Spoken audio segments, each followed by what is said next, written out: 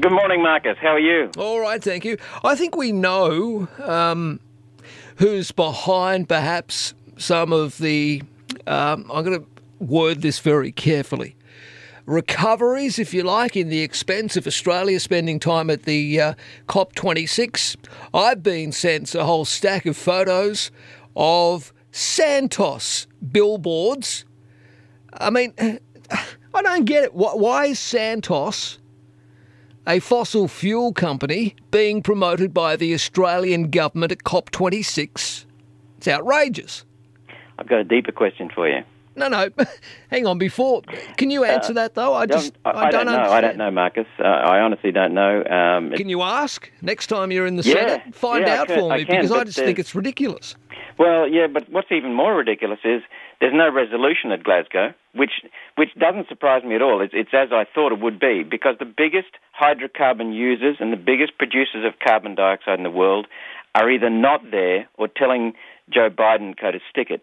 In fact, Joe Biden's own country and his own party, the Democrats in America, are laughing at him and saying, "We are not signing this, mate. Go away." That's the state of West Virginia, entirely Democratic state, powerfully Democratic state, saying, "Go to hell, Joe." Right. And so we've got China not turning up. We've got India not turning up, and India saying they won't do anything until 2070. We've got Brazil, Russia, South Korea, the largest producers of carbon dioxide in the world, saying, "Go to hell." Now, well, you've got to ask that question, Marcus.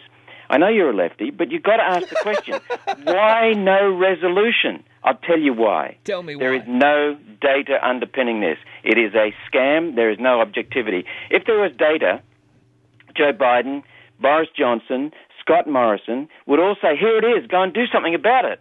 And everyone would say, "God, he's got a good question, let's go and do it." Now, listen. China is the world's biggest producer of carbon dioxide. It's saying, "Go away. We're not going to wreck our economy for this rubbish." There's no science behind it. France is saying, "Australia, you must do something. You must save the planet. You must fulfill your responsibility." France is powered by nuclear energy. It is not going to have anything to lose. This is going to destroy our country because Paris Agreement, there was no agreement. It was a scam, and the countries could not resolve anything. And what they agreed on was to go away and come back with your own commitments. We came back with a commitment under Malcolm Turnbull to destroy our economy. China said, "Go to hell." America pulled out of it under Trump. What we've got is a massive scam here. All right. Well, and by the way, have you still not found anyone to debate me? Hang on. Before I get I'm to still that, waiting. I know. You say that Glasgow has been a fizzer with no deal. It showcases the hypocrisy, deceit, theft and government's lack of integrity and accountability on this. You talk again that no one has the evidence and all the rest of it. And maybe that's true. Maybe that's true. But again, I come back to my question. What is Santos doing there on billboards? Well, there are many big questions need to be asked about this. You can ask that question about Santos, and I'll be happy to ask that question. It's Santos looking after its own interests. But what about the people putting up lies about climate and costing the human race to pay for this rubbish? It's a massive fraud to take money off the people. Look, you've got billionaires screaming in there on their private jets. We've got 25,000 people jetting in from all over the world. 250 private planes, Malcolm. 250 private jet airlines. Well, I read the figures were 400 of the damn thing. Oh, well, there you go, even more. Yeah, and so what we've got is no scientific evidence. We've got huge cost, no impact whatsoever from any agreement that Australia will sign. We've got other people laughing at us. We've got the major producers of carbon dioxide, China, South Korea, Russia, Brazil, India, doing nothing. And the poor, yet again, will pay the price for the rich to get richer. We've got Malcolm Turnbull, Tim Flannery, who's beclowned climate science.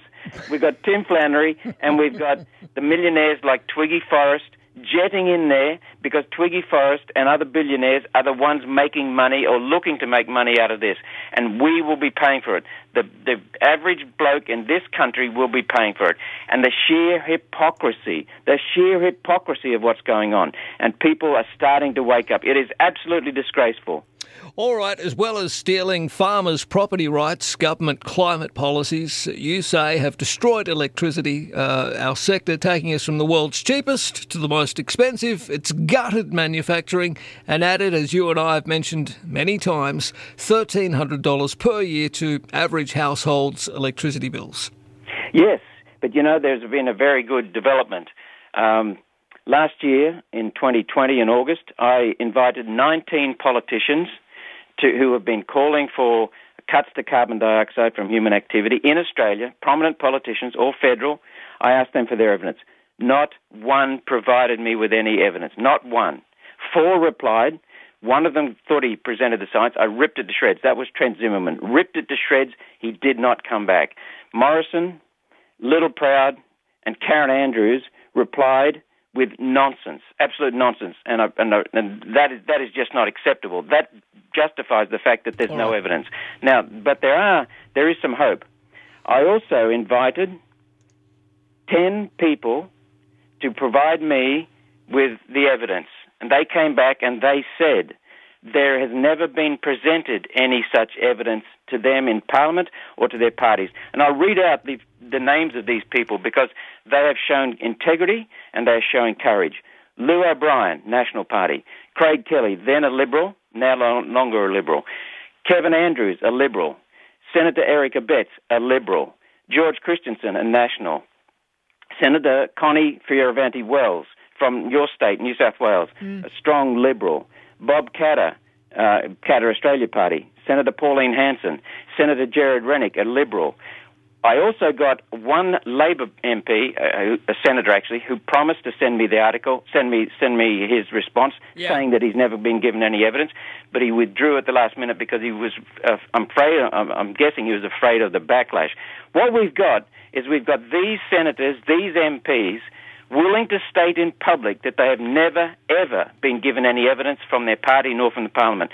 And I just remind you, too, that John Howard, who brought in a disgusting government, brought in these policies and are now gutting our country, stole farmers' property rights, went around the Constitution to do it, and he has admitted 6 years after he got the boot from Bennelong and the Prime Ministership, he admitted that on the topic of climate science, he is agnostic. In other words, he's got no science. All of this was started by the John Howard government, and they did not have the science. They've admitted it. The father of the Senate, Ian MacDonald, at the time in 2016, stood up in December 2016, looked across the chamber at me and said, I don't always agree with Senator Roberts, but I have to give him the credit for starting the debate on climate science that this Parliament has never had. Marcus, there is no evidence for any of this crap. None whatsoever. Well, why then, Malcolm, is nobody seemingly listening to you and those aforementioned politicians that you've just summarised for us? Because parliaments are no longer accountable to the people. Parliaments serve the parties. Parliaments serve the party donors. And we have got to get back to the parliaments serving the country, holding parliaments accountable. We have a bunch of sheep in Parliament. We have gutless, ignorant, insecure, dishonest people representing the country. That's the bottom line. We have got to change Parliament, get the minor parties into Parliament, get some independence into Parliament, and hold the major parties accountable. We have got to change Parliament. People have got to stop voting for the same old donkeys in the Labor, Liberal, Greens, National parties. All right. Just before I let you go, we know that diplomacy is important on a global scale for a whole range of reasons, just taking the climate debate out of it. But, defence. What do you make of the current spat between Australia and France? Oh, again, Marcus, it's not based on evidence. It's not based on solid data. It's just been a game.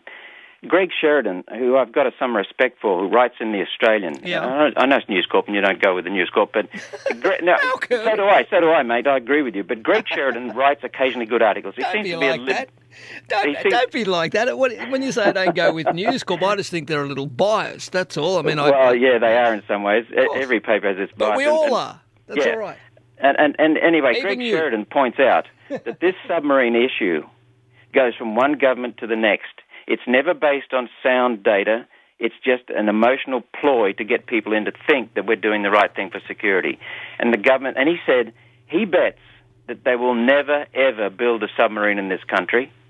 He bets that there'll never be a proper submarine fleet that we can call our own. He bets that it'll just be passed from one government to the next. And the reason that happens is that there's no data driving decisions. Decisions in Parliament are opinion-based, ideologically based rather than data-based. We are not, in Parliament in this country, under Labor, Liberal, Nationals and Greens, people are making decisions based on ideology, emotions, grabbing headlines, getting votes, rather than on what the people need. All right, we have got to change Parliament. Thank you, Malcolm. Appreciate it. Thanks, mate. Have a good day. There he is, One Nation Senator Malcolm Roberts.